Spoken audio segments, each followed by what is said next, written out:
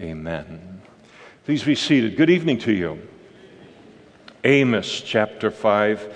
This evening, Sunday nights through the Bible, Genesis to Revelation, and we in the minor prophets and in the midst of the study of this book of Amos. I do want to just mention to you, I don't know if you ever thought in your whole life that you would be in a church studying Amos at some particular point in time, and you might feel kind of weird about even being there tonight to tell anybody saying, "Where are you going?" "Well, I'm going to church." And, "Well, what's being studied there?" "Well, we're currently studying Amos."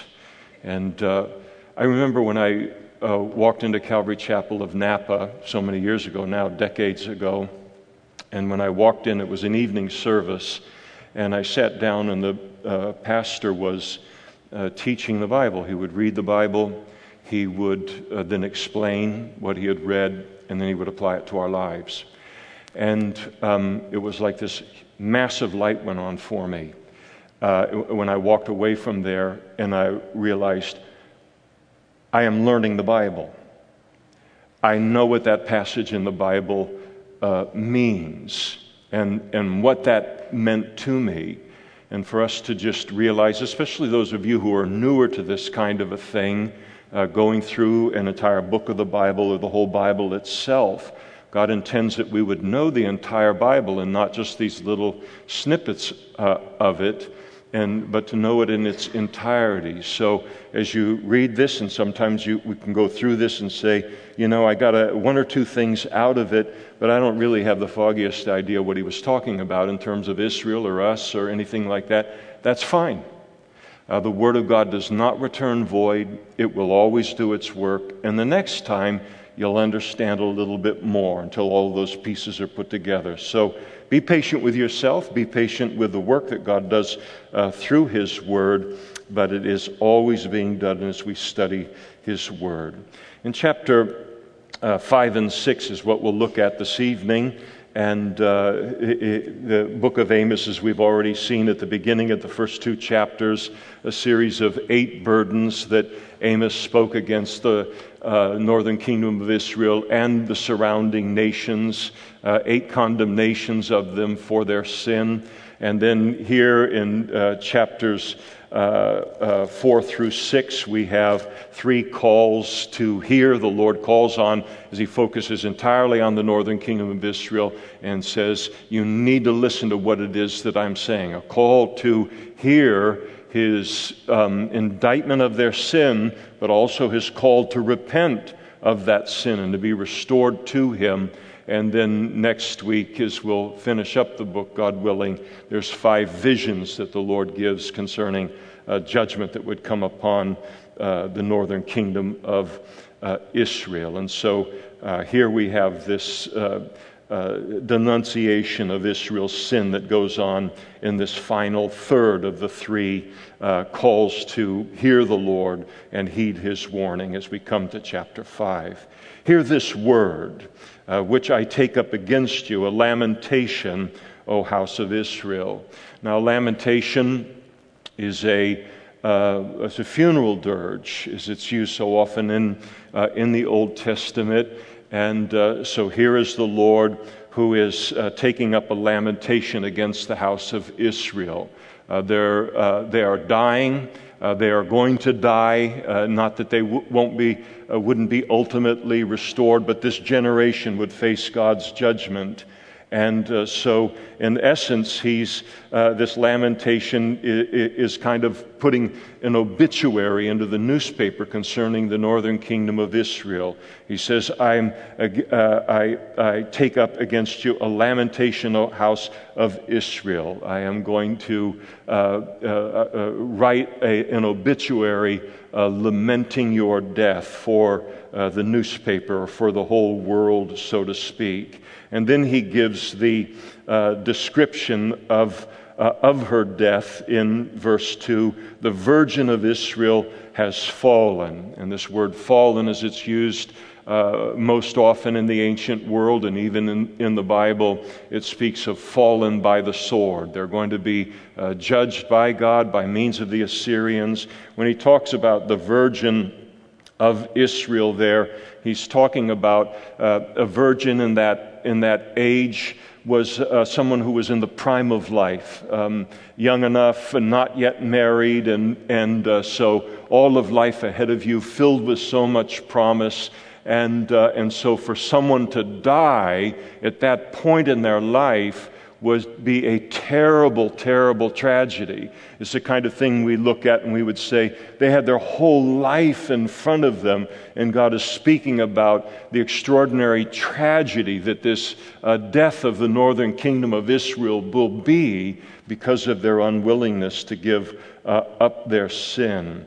And so the virgin of Israel has fallen. She will rise no more. It does not mean that God had given up on the Jews, that he had would have nothing to do with the Jews in the future. He's talking about the northern kingdom of Israel, and in her current form, she will rise up no more.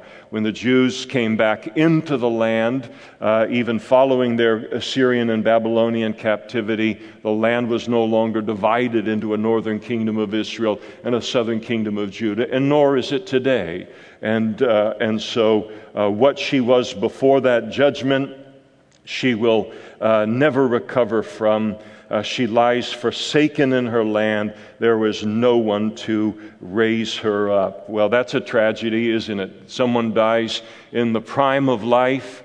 The obituary is written, the description of the death, and this person dies so friendless, so without allies, so without family and resources that there isn't even anyone that can take and bury her following her death. For thus says the Lord God, the city that goes out by 1,000 shall have 100 left. So a 90% loss of life, speaking of the coming catastrophic invasion of the Babylonians and judgment for their sin. Only 10% surviving, and that which goes out by 100 shall have 10 left to the house of Israel. And so we talk about today, people will talk about an army going out and finding themselves being badly beaten in battle, and they will describe them as being decimated. And very often people will say the army was decimated, meaning they had a 10% loss of their military force. The word can be decimated, can be used for also for a kind of a destruction of something. But here you have something that goes way beyond decimated. It isn't 10% destroyed, 90% destroyed, only 10% surviving. Well, no nation and no military can withstand a 90% loss of its population or of its force and have any hope of surviving. And yet that is exactly what would happen. And then the Lord, in the midst of speaking about where she was headed, He's always looking for a happy ending in people's lives, in our individual lives, in the nation of Israel, and it's the way that He is. For thus says the Lord to the house of Israel, even as far as they were down into the depths of sin, He still throws them this offer of life. Seek me and live. Well, they were seeking all of their false gods, and there was no life in the gods, so their idols could offer them no life. So He says, seek me and live. The only thing that can pull this obituary, keep it from being added to the newspaper of human history concerning the northern kingdom of Israel, would be repentance on their part. And so He calls out to them that they would repent. And this is the purpose of His chastening within our lives. When God chastens us as His people, and these were His people, however far from God they were living at the time, it is always to bring us to repentance and that we would turn back to God. The idea isn't to destroy us. He would have to deal with them in a very, very heavy measure to get them to take Him seriously about His holiness and about His commandments. They're the ones that raised the stakes up so high in terms of where God had to go in His chastening with them. But in any of our lives, if we're backslidden from the Lord, we're far from the Lord, repentance can occur in a moment where I say, you're right, what am I doing as a child of God? What am I doing in this thing that I'm dabbling with, or this relationship, or the life that I'm living? I repent, I turn back to You, and then the chastening will have done its work, and God can then remove the chastening from our lives. That's all that He wanted from them. But it is a significant thing to give God repentance. And it's a weighty thing. And so He, if it's given to Him, then He will move back on His chastening. But He said, do not seek Bethel nor enter Gilgal. And both of these cities were, Bethel was one of the headquarters of the golden calf worship that marked the northern kingdom of Israel. Gilgal was also a center for idolatry as well. Nor paths over to Beersheba, for Gilgal shall surely go into captivity, and Bethel shall come to nothing. Gilgal was the place where the children of Israel crossed the Jordan River and entered into the promised land under Joshua, and then moved from that place then to begin the conquest of that land by going to Jericho. And they set up the tabernacle there, and they made that their staging area for the conquest of the land. And so here they are, they've destroyed their godly history. They've taken Gilgal, which was gold in the minds of the Jewish people and in Jewish history. This sacred site where God did this great thing of bringing them into the land, fulfilling this promise, and now they tarnish it by making it a center for idolatry. And God says, you have marred, you have frittered away, you have destroyed what generations of your people prior to you built in terms of godliness, in terms of a godly legacy of this nation. You are throwing it away in one generation and not building on it, but living life in such a way that you're destroying every good memory of when more godly people and more godly saints were in control of the land and walking with God. And that can happen very, very quickly in a country, and they had done it. And again, God repeats His invitation, seek the Lord and live. Not these other gods, but seek me. That's the only place that life can be found here in your condition, lest He break out like fire, speaking of the Assyrian invasion in the house of Joseph, speaking of the northern kingdom of Israel, and devour it with no one to quench that fire, that invasion in Bethel, you who turn justice to wormwood and lay righteousness to rest in the earth. And so God here speaks about the condition of the land, a couple of things that troubled Him and was a cause for the judgment. They turned justice into wormwood. Wormwood in the Bible, it is a plant, it's a wood, and it is a very, very bitter. And so in the Bible it speaks of something that is bitter. So they had turned justice into something that was bitter for the people. In other words, their court system. There was no longer justice that could be gained in their court system. The rich and the powerful had taken it over. They had corrupted it. They were using it to get away with murder, so to speak, in their own lives and to rip the poor off and this kind of thing. You've turned justice into wormwood, and God noticed it. You've made it bitter in the land, and lay righteousness to rest in the earth. When you lay something to rest in the earth, what's that an indication of? You've killed it. You've killed it. You have killed righteousness in the land. With the life that you're living, the way that you're living, you can't find righteousness anymore in the land. Well, we as a nation are not even nearly approaching that kind of a thing. You can still find righteousness in the land. And not every state is California. And not every person in California is like every other person. So righteousness is still there. It's under threat, to be sure. What is right and what is wrong in God's eyes. But they had murdered it, and they had laid it to rest. You couldn't find righteousness virtually anywhere. And then God lets them know who they're up against in terms of picking a fight with him. And that's who they were picking a fight with. And so he lets them know, you want to fight with me? Then let me tell you my credentials, and you might want to rethink it. But they won't rethink it. As someone has said, is that when God is your problem, only God is your solution. And so God is letting them know, I am your problem presently, and you have no hope of winning this battle against me, nor does anybody.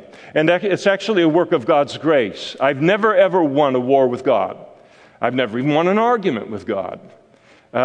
He always wins, but it's always to our benefit when he does that. He made the Pleiades and Orion, speaking of these heavenly bodies. He turns the shadow of death into morning. He makes the day dark as night. He calls for the waters of the sea. He pours them out on the face of the earth. The Lord is his name. He rains ruin upon the strong, so that fury comes upon the fortress. And so he talks about the fact that he is the creator. He is the controller of everything. Nobody in their right mind would pick a fight with God, let alone someone who claims to know God. And yet that's what they were doing. And God declared that in doing so, he'll rain ruin upon even the strong, and fury will come upon the fortresses. Even the strongest places in the northern kingdom of Israel would be overthrown.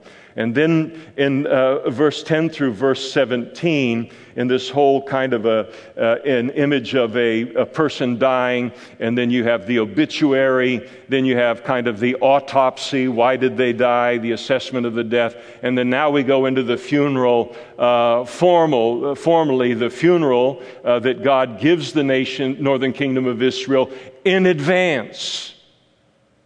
He says, you want to know what your funeral is going to look like? You want to know what people are going to say at your funeral? You want to know what people are going to say about your season in human history as my people? Let me tell you what they will say at your funeral.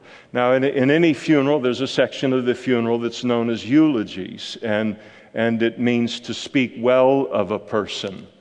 And I have officiated many funerals through the years. And no matter how difficult it might be, how poorly spent a person's life might be, typically some friends or family members can come up with one or two good things to say about the person. And then most people have actually quite a bit to say. But it is interesting. I don't know if you've ever thought about it, that people talk about it in one form or another, and they'll ask, I wonder what people will say at my funeral. And maybe we don't want to know. But it certainly is a sobering kind of thing where, as the old saying goes, live so as to be missed, or live it at least so that people can give a eulogy to speak well of you upon your dying. But here is God, as gracious and merciful as he is, as desirous of finding just one good thing about them that he could fashion into a eulogy for them. He can't find anything. And so he says, this is what what will be stated for you as your kind of mark in human history. They hate the one who rebukes in the gate, and they abhor the one who speaks uprightly. And so in the gates of the city was where the leaders of the city would gather. It is certainly where the prophets would come when they would prophesy to a city. And they would come and they would declare the word of the Lord. They would rebuke a city if the city was falling away from God. And here, the northern kingdom of Israel had come to hate anyone that rebuked their sin. They certainly hate Amos, as we'll see next week. He's put under threat to get out of town, and to get out of town fast. And it didn't work, but this is the condition that they were in. They didn't like their sin to be rebuked, and then they abhorred anyone who speaks uprightly. They abhorred any honest man who was honest about them because of in exposing their unrighteous lives. And so here is the truth being spoken, and here they didn't like not only their sin being rebuked, but they didn't even like to acknowledge anymore that there was something called right and wrong, something called righteousness and unrighteousness. Well, how postmodern of them. That anyone would stand up and say, no, this is right and this is wrong. And in our nation or in a workplace or in any environment you find yourself in, Thanksgiving coming up, just dare to say to somebody who isn't a Christian and say, no, this is right and that is wrong. And it's an absolute. It is a historical absolute. Well, they might put your drumstick and your stuffing and your mashed potatoes in a to-go plate and send you out the door. So far we've gone from the idea that there are rights and wrongs. I mean, it's very a strong indictment upon our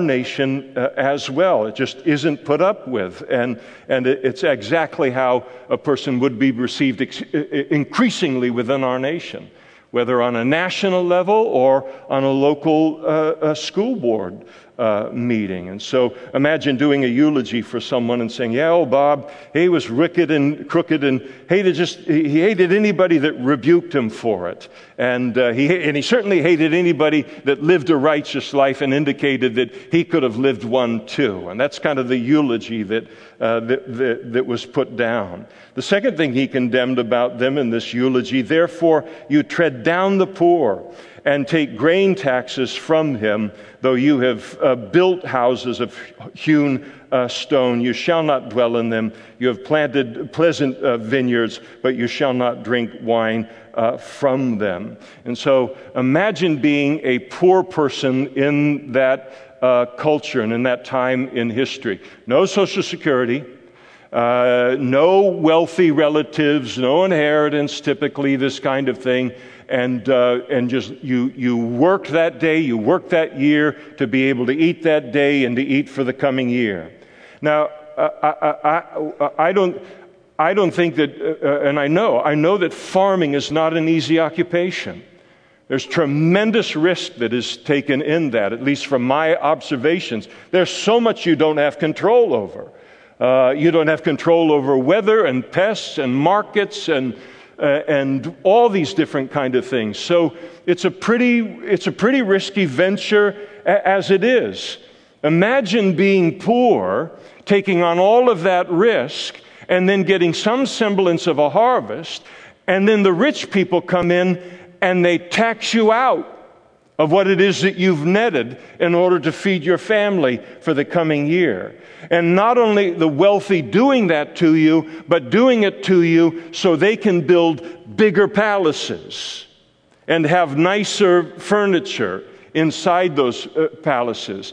One thing God hates from one end of the Bible to the other, and that is anyone who takes advantage of the poor. Anyone who takes advantage of the poor and the powerless. If any of us ever do that to somebody, and I speak to myself first and foremost, it is something to be repented of immediately. His eye is especially upon it. And God says, you've done this to the poor. You've built your palaces, assembled your wealth in this way on the backs of these people. And yes, you've got these homes that are built of cut stone, and you've planted your vineyards and all. But what you've gotten from them, I will not allow you to enjoy it. I'll take it from you, the same way that you took it from them in this judgment. For I know your manifold transgressions and your mighty sins, afflicting the just and taking bribes, and diverting the poor from justice at the gate. And so they had, again, their judicial system was all messed up and all corrupted, and they had just used it as a means to amass wealth to themselves, and then also to protect their power, and again using it in order to rob the poor, not only through taxation, but also in ripping them off, and when they would then protest over a wrong that had been done to them by someone in power, and then they had no chance at all of prevailing in the court system. That is a miserable, terrible condition, and God didn't like it. And then in verse 13, very, very contemporary, the condition of the nation had become so bad in this regard. Therefore, the prudent, the wise, they keep silent at that time, for it's an evil time. And so things became so corrupt and so evil that it became dangerous for the righteous to speak out. And one of the signs that a culture is in danger and is heading toward its last legs is when corruption becomes so great within the courts and then so great within the culture that the righteous have to think twice about opening their mouth and saying what is right and what is wrong. And I would venture to guess that all of us currently feel that pressure in the country that we live in today. Do I speak up related to this? Because if I do, it will cost me this and this and this, and it feels like federal government, state government, other systems, the employer, all of them will then rise up and come against me, even destroy my livelihood for making the stand.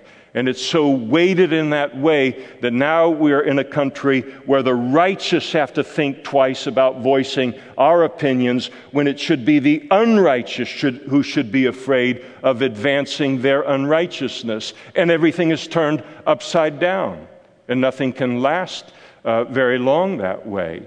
I mean, you think about some parts you think about driving over to San Francisco or something and going to a museum or going to wherever you might want to go, and you got to wonder about the bumper stickers you might have on your car, or the crucifix you might have hanging from your mirror that you might get keyed by somebody in the city. And these are the things that have entered into the thinking of the righteous that should never be the case. And yet, here we are. And then he says, seek good and not evil. Imagine that. And why would he need to say that except they were seeking evil and not good, that you may live? Again, the invitation. And so the Lord God of hosts will be with you as you have spoken. So the call, it's not too late. He said, hate evil and love good. So the Bible we talk about the saying about hating the sin, but loving the sinner. And here you have it, the hatred of evil. And this is something that can really search our hearts in a culture where evil is so accessible to us as Christians and so accessible to us in the privacy of our homes.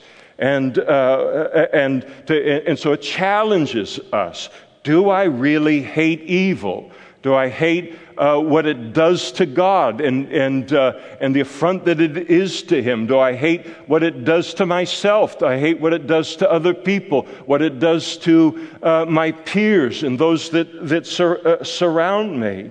And so He calls on them, calls on us to hate evil and love good and establish justice in the gate. Let your courtrooms, and that was an ancient courtroom, let it be known for justice. And it may be that the Lord of hosts, God of hosts, will be gracious to the remnant of Joseph. And then here, God heads into this next section here. The result of His chastening would be a universal and an inescapable kind of mourning. So you've got the obituary, you've got the autopsy, the cause of death, you've got the eulogy now that has been given in the memorial service, and now here is the grief that will come with the destruction and death of the northern kingdom. Therefore, the Lord God of hosts, the Lord says this: there shall be wailing in all streets, and they shall say in all the highways, alas, alas, they shall call the farmer to mourning, and skillful lamenters to wailing.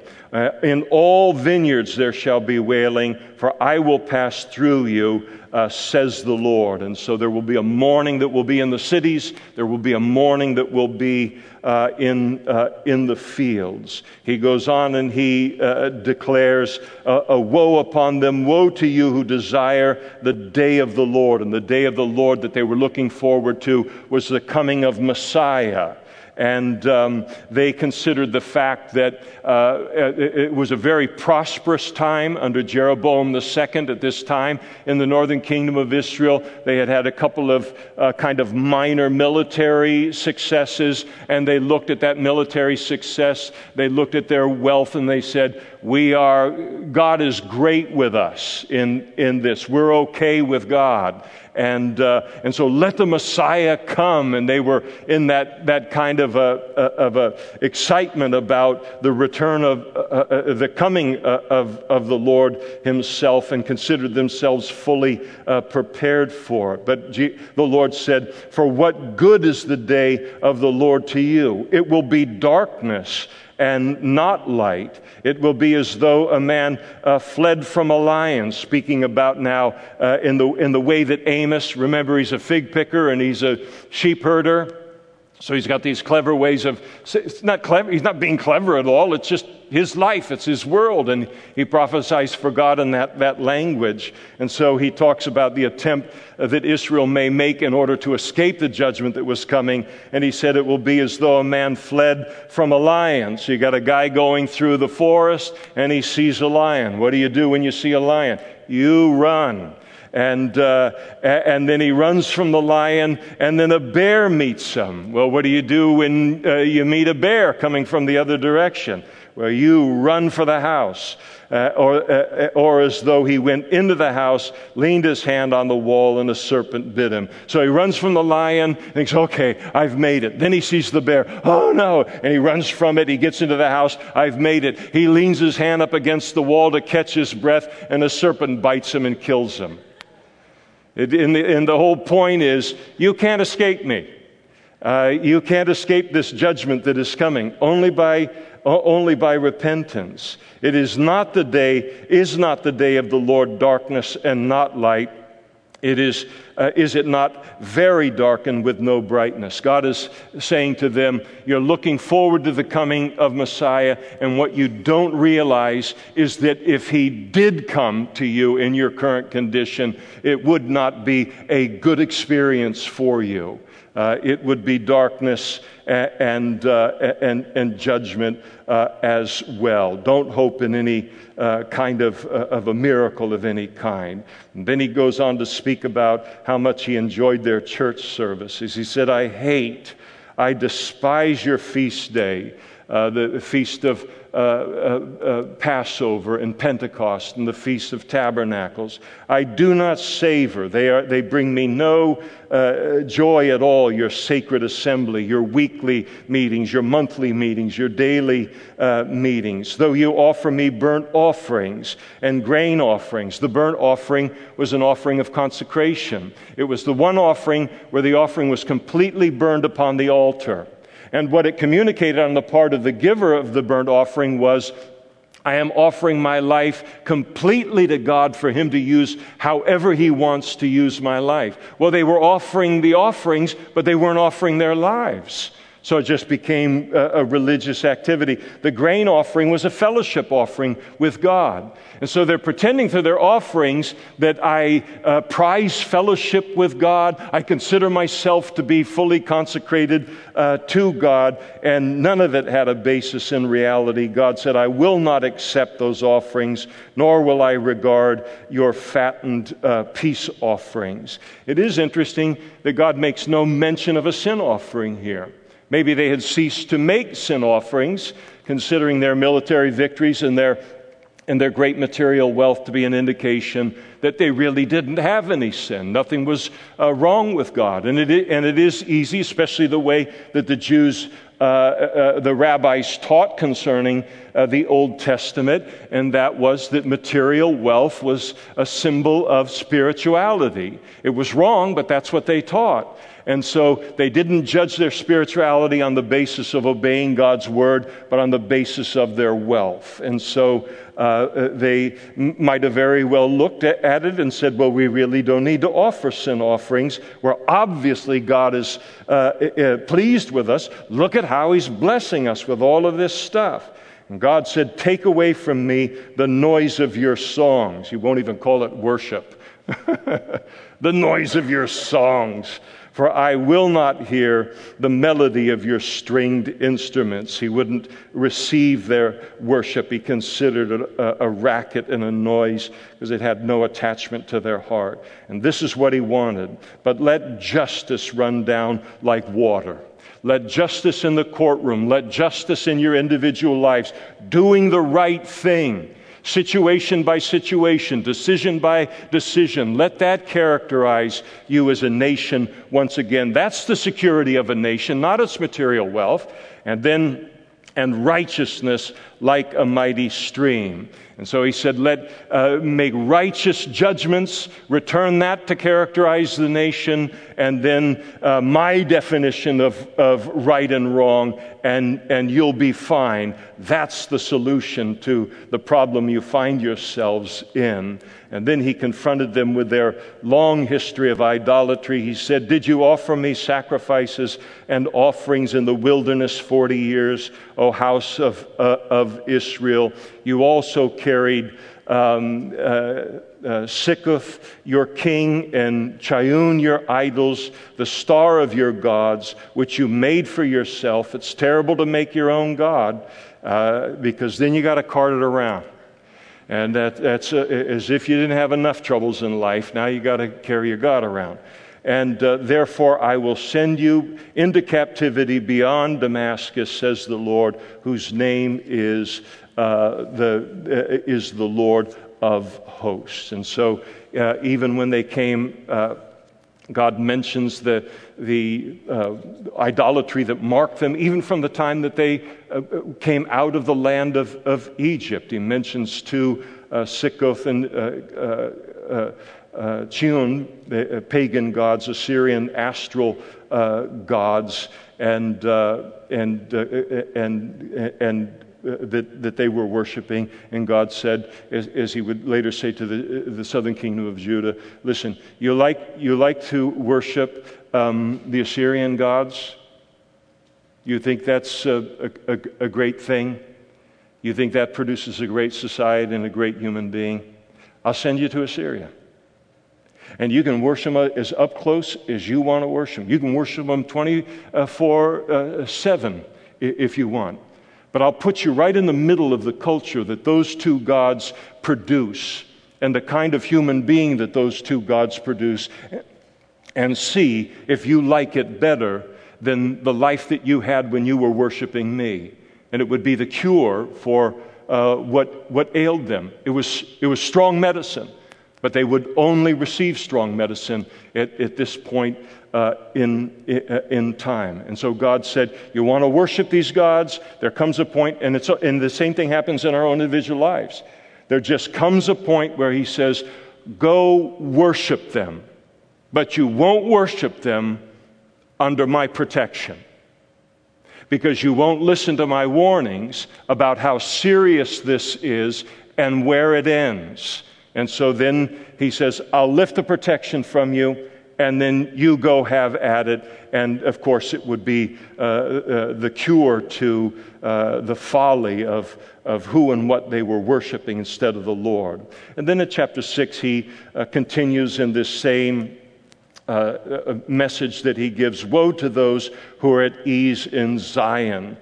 Zion speaking of Jerusalem, and who trust in Mount Samaria. Samaria was the capital of the northern kingdom of Israel.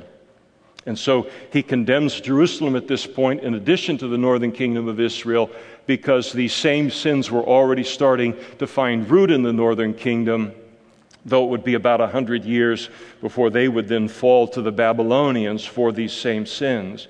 Notable persons of the chief nation to whom the house of Israel comes. He said, go over to Calneh and see, and from there go to Hamath the great, and then go down to Gath of the Philistines. Are you better than these kingdoms, or is their territory greater than your territory? And so God tells them, go take a field trip from your capitals. All of your wealth, all of your government, all of your political leaders, all of your corruption is all concentrated in these two capitals. And what you need to do is get out of your capitals and learn from history.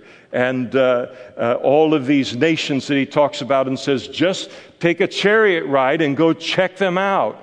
They were all nations, just like the northern kingdom of Israel, that thought they were great, thought they were invincible, and considered themselves to be, unassailable even by God. And each of them were beaten down and defeated either by the Assyrians or by Judah itself. And their power, though they were more powerful and of greater size than the northern kingdom of Israel, they still ended up judged and badly destroyed. Woe to you who put afar off the day of doom, who caused the seed of violence to come near. And so they had put their confidence in the fact that, if there is a God, his judgment's far off. Because look at our wealth, and look at our military victories, and look at this, and look at that. And always that tendency to think that, God's judgment is coming. We see that in the Bible at the end of the age. But it's not going to come now. I can play fast and loose with my relationship with God. God's not going to come in my generation. And they knew they were ripe for judgment. And the reason that they didn't take God's call to repent seriously is they thought, well, we're not that bad yet, or he's not going to do it this soon. And then God begins to condemn them for their pride. Woe to you, or rather in verse 4, the woe on you who lie on beds of ivory, that is, beds that were inlaid with ivory, talking about extraordinary wealth. You stretch out on your couches. And remember, the average person, the poor person, the laborer is laboring from the moment he has light in the morning until the last light every night. He doesn't even own a couch, let alone having the ability to lounge on a couch all day, every day. And all of this being done at the expense of the poor from the vantage point of God. You eat, woe to those who eat lambs from the flock and calves from the midst of the stall. We think that veal is a recent discovery. It's not. They were having raised veal way back then, calves in the midst of the stall.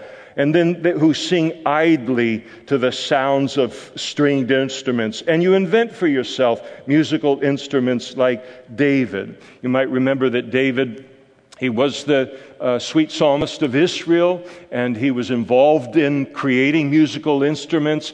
But when he created musical instruments, or musical instruments were created under his reign, it was for the purpose that these instruments would then be used to worship the Lord. This was something entirely different. This was instruments being invented and produced in order to just amuse themselves in their debauchery. And woe to you who drink wine from bowls.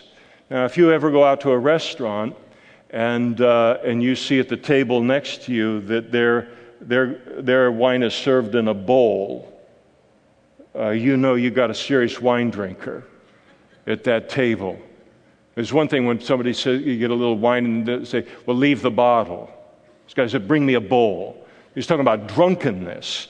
And spending their lives overeating and getting drunk. And then you anoint yourself with the best ointments, the most expensive ointments, but are not grieved for the affliction of Joseph. You have all of this wealth, you have all of this comfort, but even you can look at the fact that you are attaining this wealth and enjoying this wealth in the context of a nation that is going down the tubes because of what you're doing to it.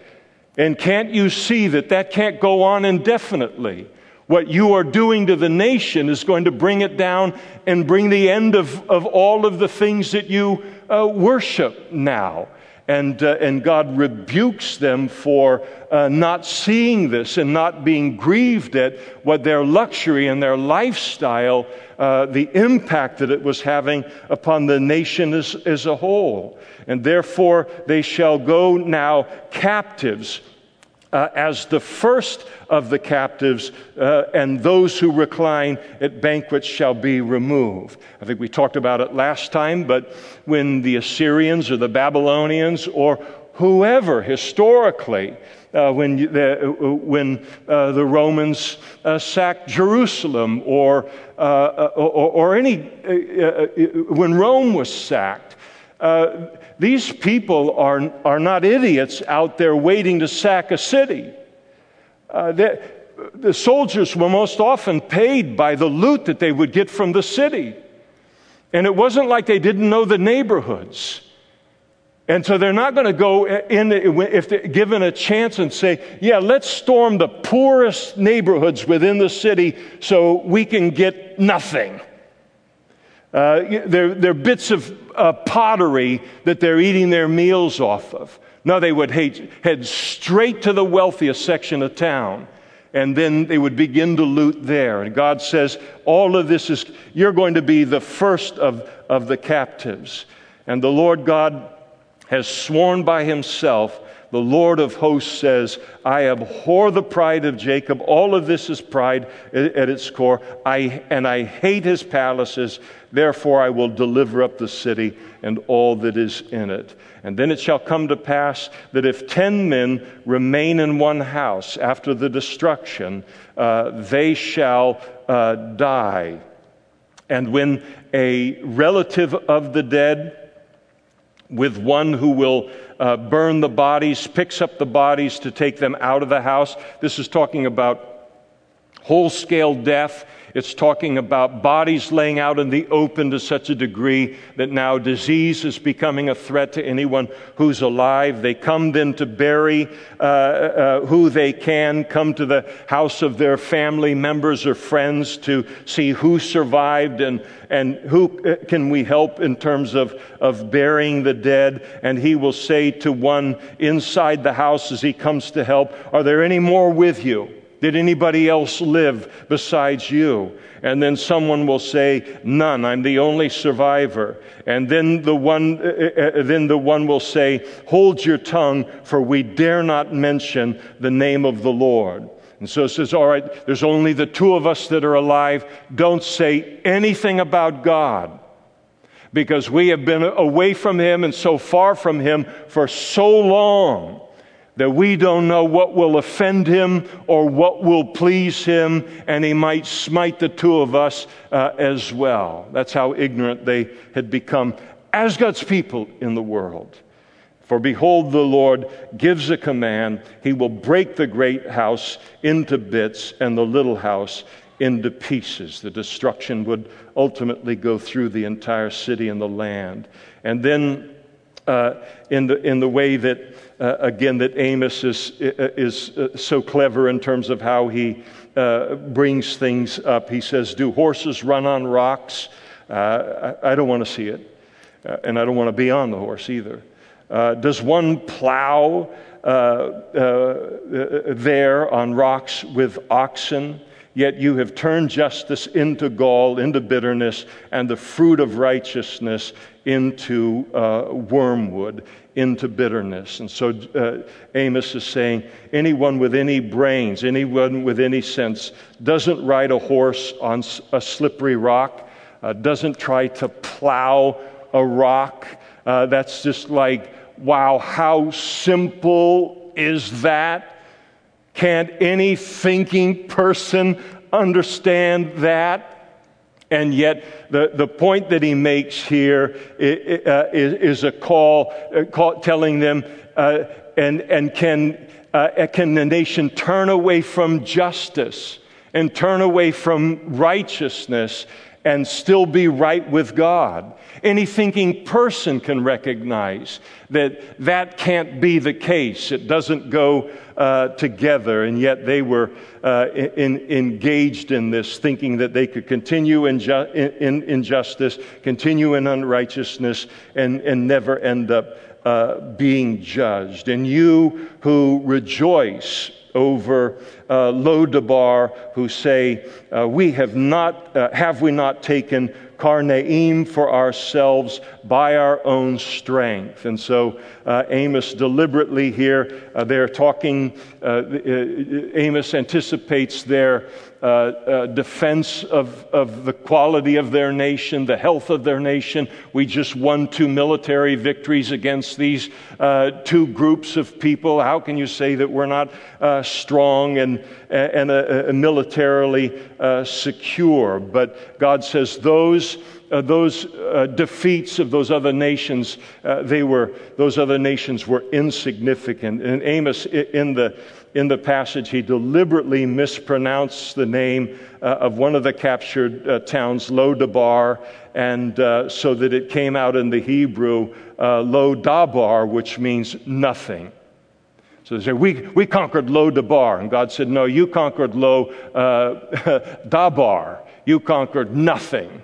In terms of any kind of significance. And so he stressed the name of the other city, Karnaim. It literally means horns, and so symbolizing the strength of the bull. And Amos scoffed at the fact that they were rejoicing over what was really nothing. And what they didn't realize is that and again, how blind we can become when we turn away from the Word of God, the mirror of the Word. And when they respond in this way, rejoicing over their military victories, they don't even get it yet, that their problem is not with the surrounding nations. Their problem is with God. And they still think it's about the surrounding nations. They can't think any bigger than any of that. And so here this failure to see, it wouldn't matter if you did defeat these nations. It wouldn't matter if you defeated Assyria and we're still on the wrong side of God. That's the issue. And his continual call upon their lives to turn and to repent. All of these other victories, they were just little skirmishes. And God says, you're all excited about a couple of skirmishes, but you want to take me on, and that's a war. And you're not prepared to win that battle and that fight, and nobody is. And so we'll stop there this evening and pick things up and look to finish Amos next week. And so Here we are in the midst of a world. We live in a nation that is marked in an ever-increasing measure by the same kind of things that marked the northern kingdom of Israel. And all of it is simply an indication that the whole world that we live in is headed for its Assyrian judgment. And it's called the Great Tribulation, in which God takes on a Christ-rejecting world, living in rebellion with Him. The world fails to understand we are renters here. We don't own the United States of America. Canada doesn't own Canada. These are things that we agree upon as people. From the vantage point of heaven, this all belongs to Him. God has the title deed to the earth. We don't have the title deed to the earth. And so this idea of, but the world as a whole moving toward this judgment on a worldwide scale, on a par with what we're talking about the Assyrians here and the northern kingdom of Israel. I think about how wonderful it is to live as we see these things, as we notice these things growing within our culture, but for ourselves, as we live lives of justice and righteousness, of just simply doing the right thing, circumstance by circumstance in our lives, making the right judgment or decision by decision, the peace that is in our lives individually, even while the world grows more and more insane and more and more dangerous as it heads for its collective judgment one day. And so as the old saying goes, the darker things get, the brighter the light shines. And that's the truth of that. So we just need to keep shining where it is that God has placed us, continue to live this life. Don't be sucked into the sin of the northern kingdom of Israel as it's been exposed tonight, but to live the life like Christ. And then it's up to God to make something significant of our lives in terms of influence within this world. If you're backslidden tonight is the night that you want to turn and take God up on His call to have Him. He doesn't want to spank you or me, doesn't want to chasten us, and so to turn back to Him. I think that, as we watch things, I watch the news, I haven't given it up yet, but we're all aware of the fact that the direction of the world, the direction of our country is very much like what we read here. But then to always look behind the headlines to see what it is that God is doing and how prophecy is being fulfilled right before our eyes in the hardship of what we find ourselves in the middle of. And just a little kind of add-on tag related to what we're looking at tonight. One of these days, you and I will wake up one morning. I assume we'll find out in the morning.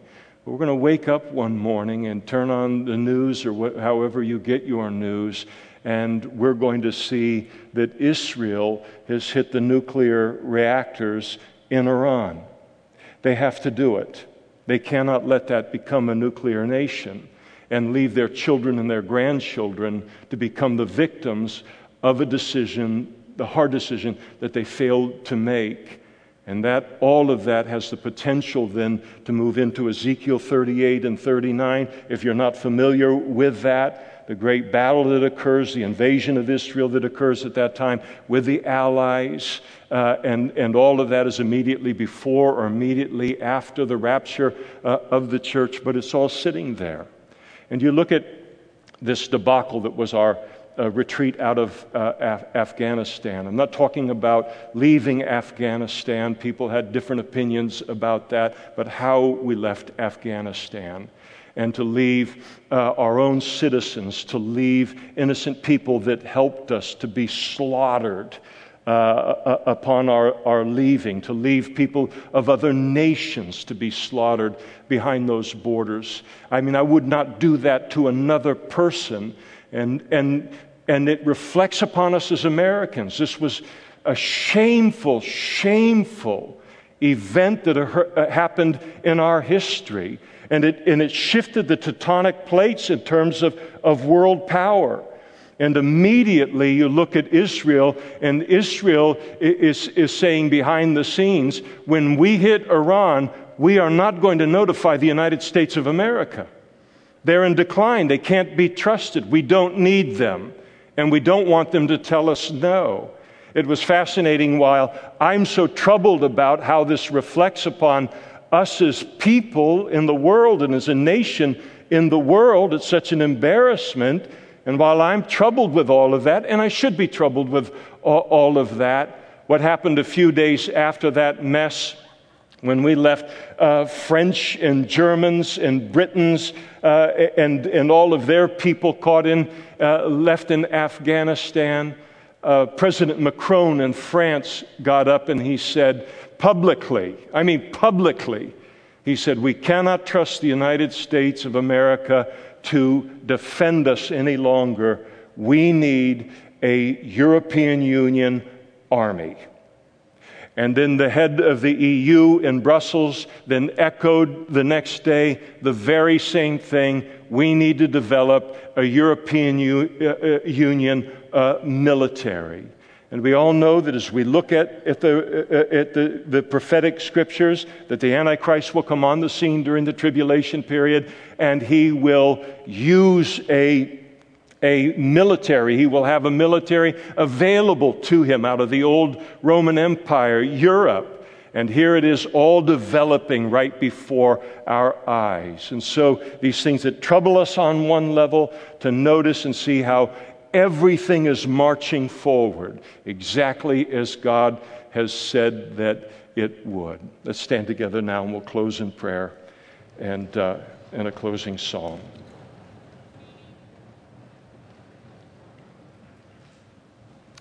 And Father, we can't make decisions for the president or for our Congress or our Senate or our governor or the leaders of the world or people in power everywhere. We can only decide how we're going to live for you in the place that you have placed us. And we pray that you would give us grace, that you would give us boldness, that you would give us courage to stand for you in this hour in which anyone that even believes in a definition of right and wrong, let alone articulates it, is being bullied and being intimidated. And Lord, we pray that you would help us to, decision by decision within our life, for these to be righteous judgments that come from our life. We pray that justice would prevail, that we would do the right thing in each opportunity that you give to us, and that all of this would then just be a light that shines to your glory. Give us the power to do what you've called us to do at this moment in human history, and then we trust you to make your calling on our lives and where you have placed us powerful for your glory. Thank you, Lord, that we are not as your people, not in this place about what we're reading about here tonight. We thank you for the peace that is ours, the joy that is uniquely ours, as we just simply walk with you and talk with you in the midst of this ever darkening environment that we find ourselves in. Again, we close our time in your word the way that we began. Thank you for the privilege of being your children in knowing you in the midst of all of this. And we thank you. In the name of the one who made it possible, we thank you in Jesus' name. Amen. Lucy, would you close us?